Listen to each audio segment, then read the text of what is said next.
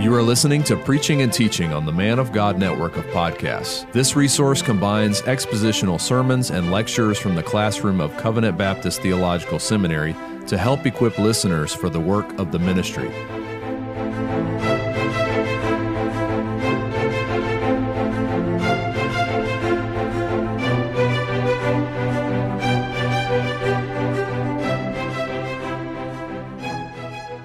So the first person we're going to look at, and ever so briefly, is Martin Luther. Martin Luther, to see how the law and the gospel as contrary doctrines, in many ways begins with him, at least the way it being expressed that way.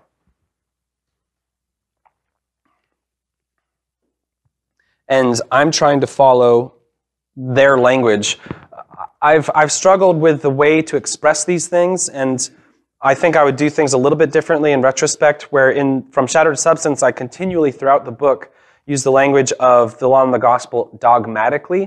And I don't think that's the most clear way of saying it, because when people hear, oh, you hold that dogmatically, they think you hold it strongly, you're persuaded, etc. But I mean dogmatically, I mean as doctrines. And so instead of saying dogmatically, I'm intending in this class to say as doctrines or as contrary doctrines, just to avoid the confusion of the language. So I apologize if in the book that's not very clear. But where it comes from is here. Martin Luther says this, and pretty much everything I'm going to read to you today is in the book, is in From Shadow to Substance or in Andrew Woolsey's book. And so the quotes, you have them technically in your hands in the reading. Martin Luther says this. He says, the law and the gospel are two contrary doctrines. Oh, that's where I got it. But here's what he means. He says, for Moses, and that's interesting or important that he's drawing this from Moses.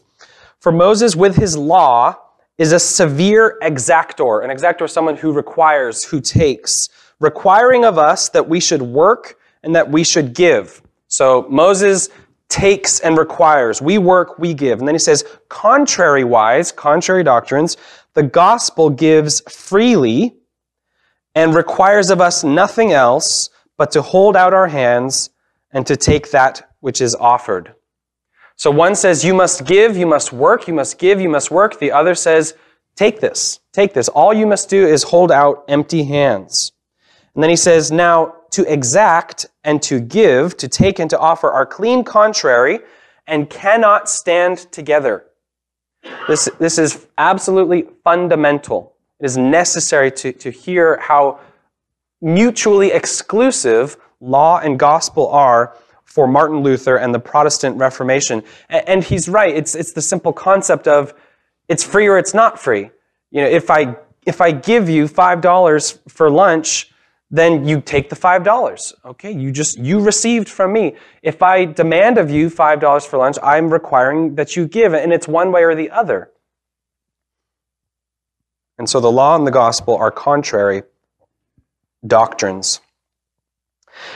And now we will see that same definition picked up and repeated again and again and again and again throughout Reformed, the development of the Reformed tradition and Reformed theology.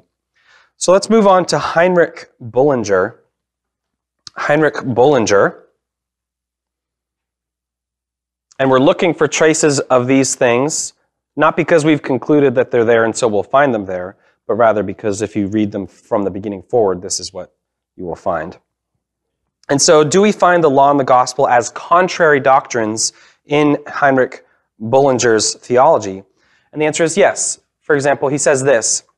Bullinger says, the law, therefore, is grounded upon works, whereunto it seems to attribute righteousness. So if you are righteous, the law will say, good job, you did it, you are righteous. And then he says, but because no man does in works fulfill the law, because no one actually does what the law requires, therefore is no man justified by works or by the law. But he says the law is grounded upon works. And then he says the gospel is not grounded upon works. For sinners acknowledge nothing in themselves but sin and wickedness. So he contrasts them. The law is grounded upon works. The gospel, he says, is not grounded upon works because sinners acknowledge nothing in themselves but sin and wickedness. And so the law and the gospel contrast as contrary doctrines is certainly active in Bullinger's thought. Now, Bullinger does discuss covenant theology to some degree, and he speaks about one covenant of salvation that is differently administered. One covenant of salvation that is differently administered. Now, what does he mean about that? Well, listen to this quote. He says, "In the very substance, truly, you can find no diversity. It is the same thing throughout history," Bullinger is saying, the covenant of salvation. The differences in the covenant, he says, consists in the manner of administration, in a few accidents and certain circumstances.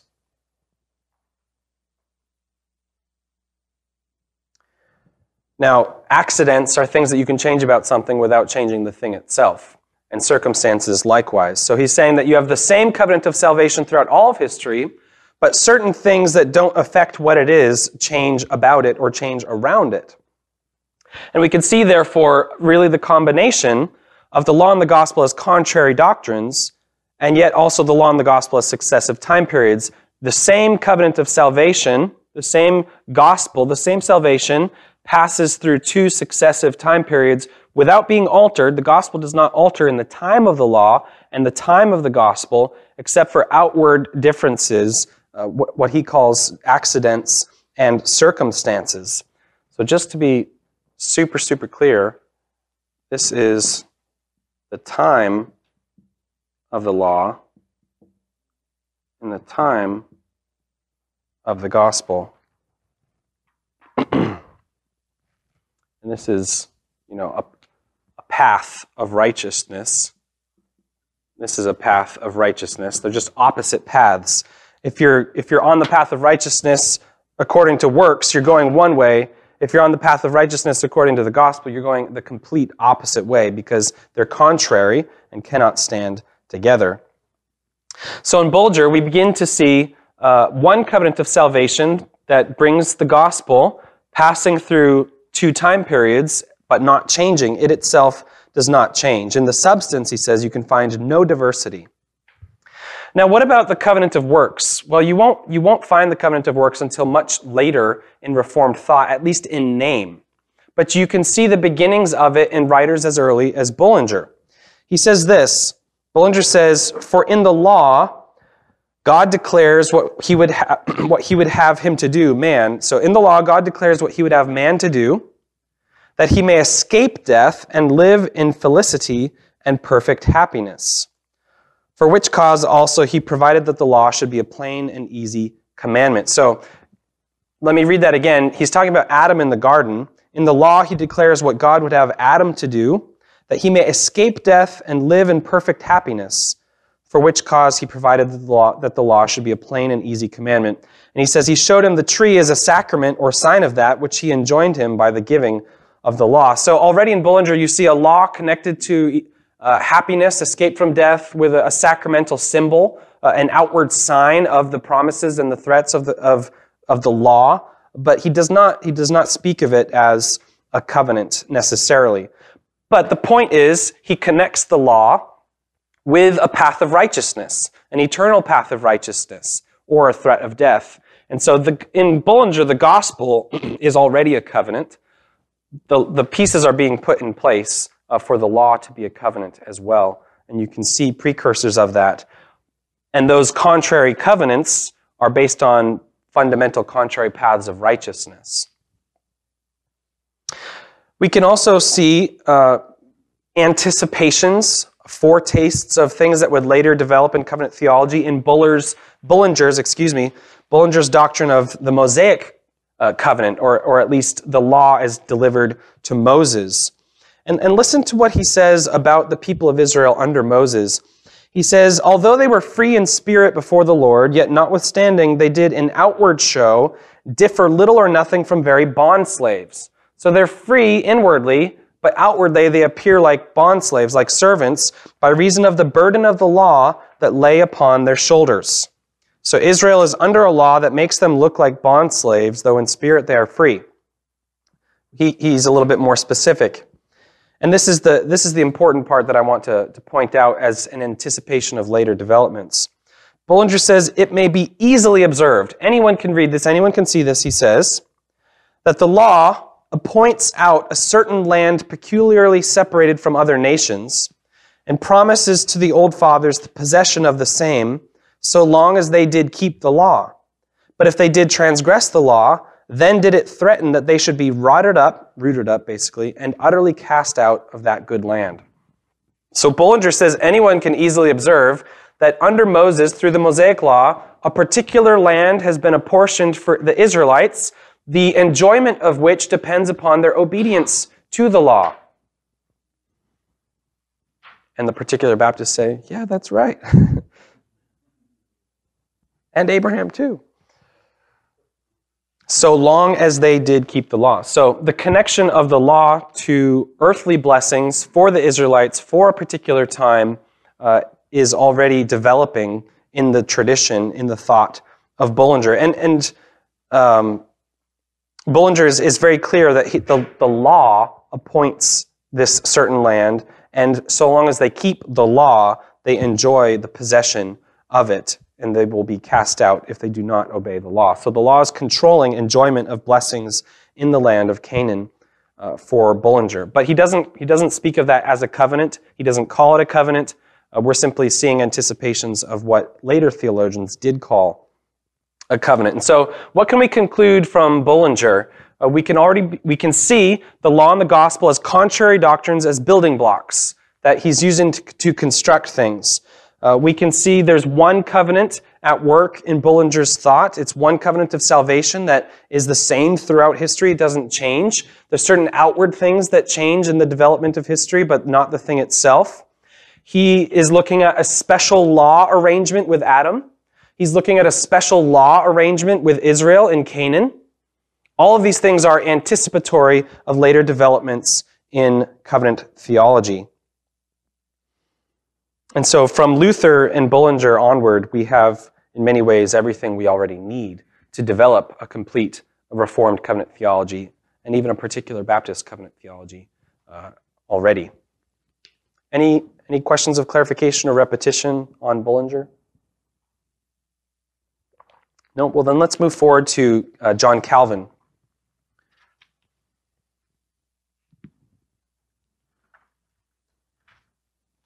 And I'm going to speed up a little bit. John Calvin also expressed the law and the gospel as contrary doctrines. I almost said the dogmatic difference, but we're trying to avoid that language. John Calvin talks about the law and the gospel as contrary doctrines. He says this: the righteousness of faith and works does so differ that when the one is established, the other must needs be overthrown. So you're either seeking righteousness by faith or by works. And if there is the one, there is not the other. They're mutually exclusive. They are clean contrary, as Luther said. And so the law and the gospel as contrary doctrines, there it is in Calvin.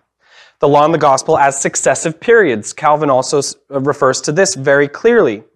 And he says that if you only ever contrast the law and the gospel as contrary doctrines, then you need to be corrected. He says that's true, but there's more. So he says, hereby also is their error convinced, in other words, corrected, overcome, who do never otherwise compare the law with the gospel, but as they compare the merits of works with the free imputation of righteousness. So he says, if all you do is make this distinction, let me correct you. He says, although indeed this comparison of contraries be not to be rejected, although this is certainly true, he's saying, but the gospel did not succeed in place of the whole law, that it should bring any diverse means of salvation, but rather to confirm and prove to be of force whatsoever the law had promised, and to join the body to the shadows. So he's saying we have to make a distinction in successive time periods that fits with the distinction between the law and the gospel as opposite periods, and you can't conflate the two. The Anabaptists really conflate the two, the Roman Catholics conflate the two, each in different ways.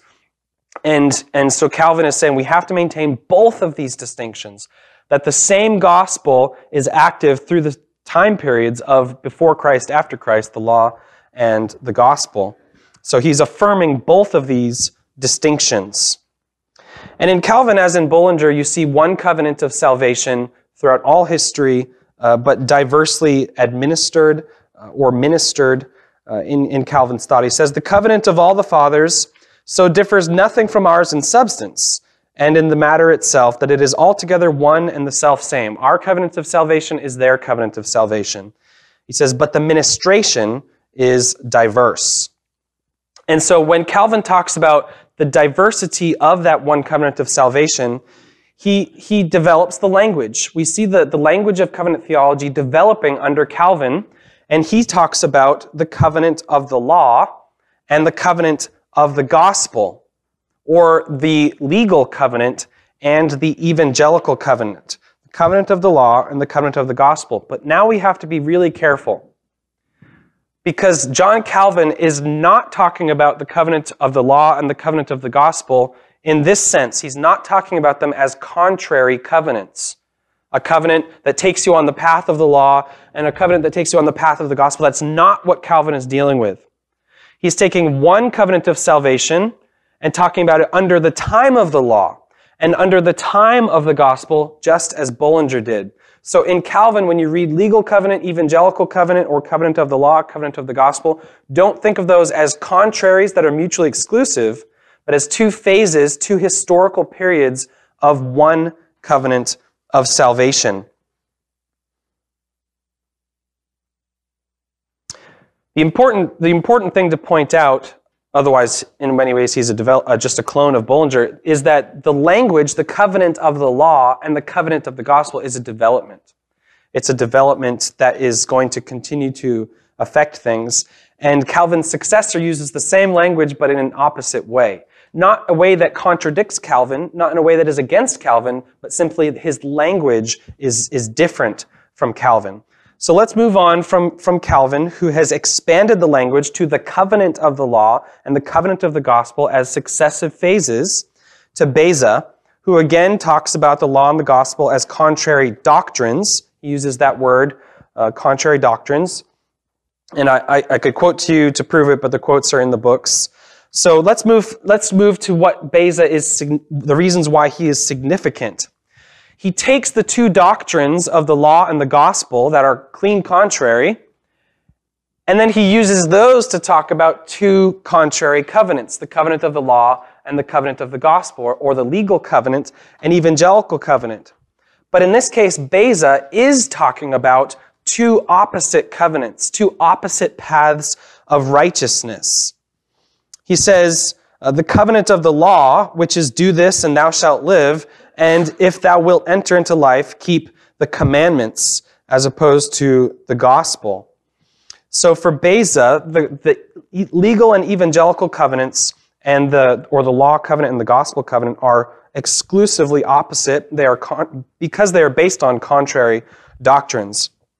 Now, one of the difficulties of the tradition, even to our very day, is that you're using, when you combine these two distinctions in covenant theology, you're using contrary language that points to contrariety, if that's the right word, to talk about something that has continuity. And so if you talk about the law and the gospel as contrary covenants, you're using contrary language. And so you would assume that Beza's use, you're going to assume Beza's use when you read that language. The legal covenant, the evangelical covenant, oh, those are opposites, aren't they? Not necessarily, because of this distinction. But it's sort of one of the linguistic obstacles that we just have to face in the way that we express these things. And if you're writing about covenant theology or preaching covenant theology, try to use language that is as clear as possible. Yes, we want to use the language of the tradition, but there may be ways in which we have to circumvent or overcome difficulties in that language where we're affirming the same things but with greater clarity or greater precision than has been used in the past. So Beza develops law and gospel covenants that are clean contrary one to the other. And then when he discusses the gospel covenant, the covenant of salvation, then he distinguishes it into two covenants or two testaments. The one is called the Old, the other is called the New. And so, would anyone be upset if I erased these? Do you have them? Okay. I just want to diagram a little bit what Beza is doing.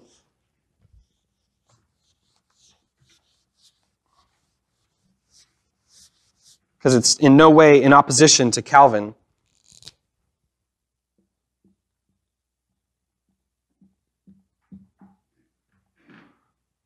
And these are covenants, law and gospel covenants. And they're opposite, therefore.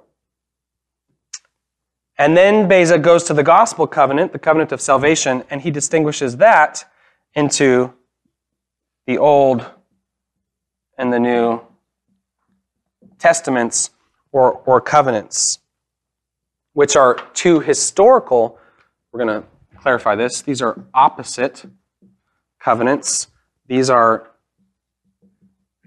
historical phases.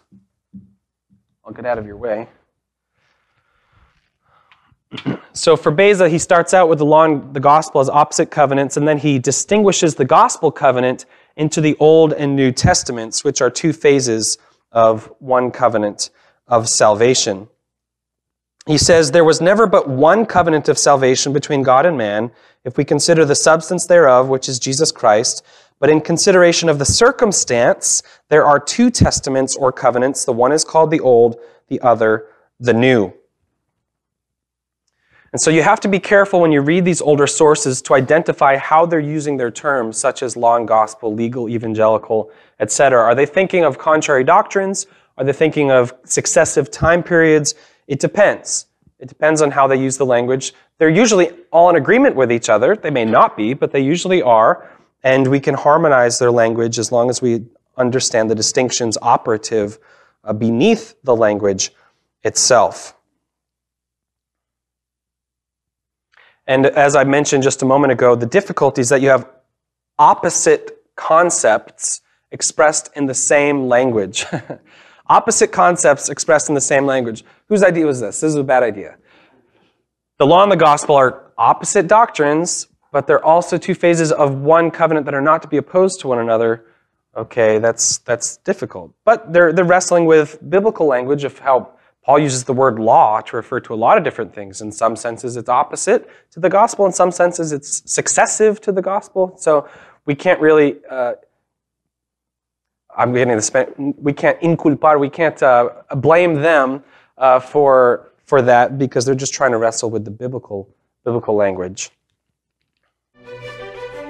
Thank you for listening to this week's episode of Preaching and Teaching, brought to you by Covenant Baptist Theological Seminary.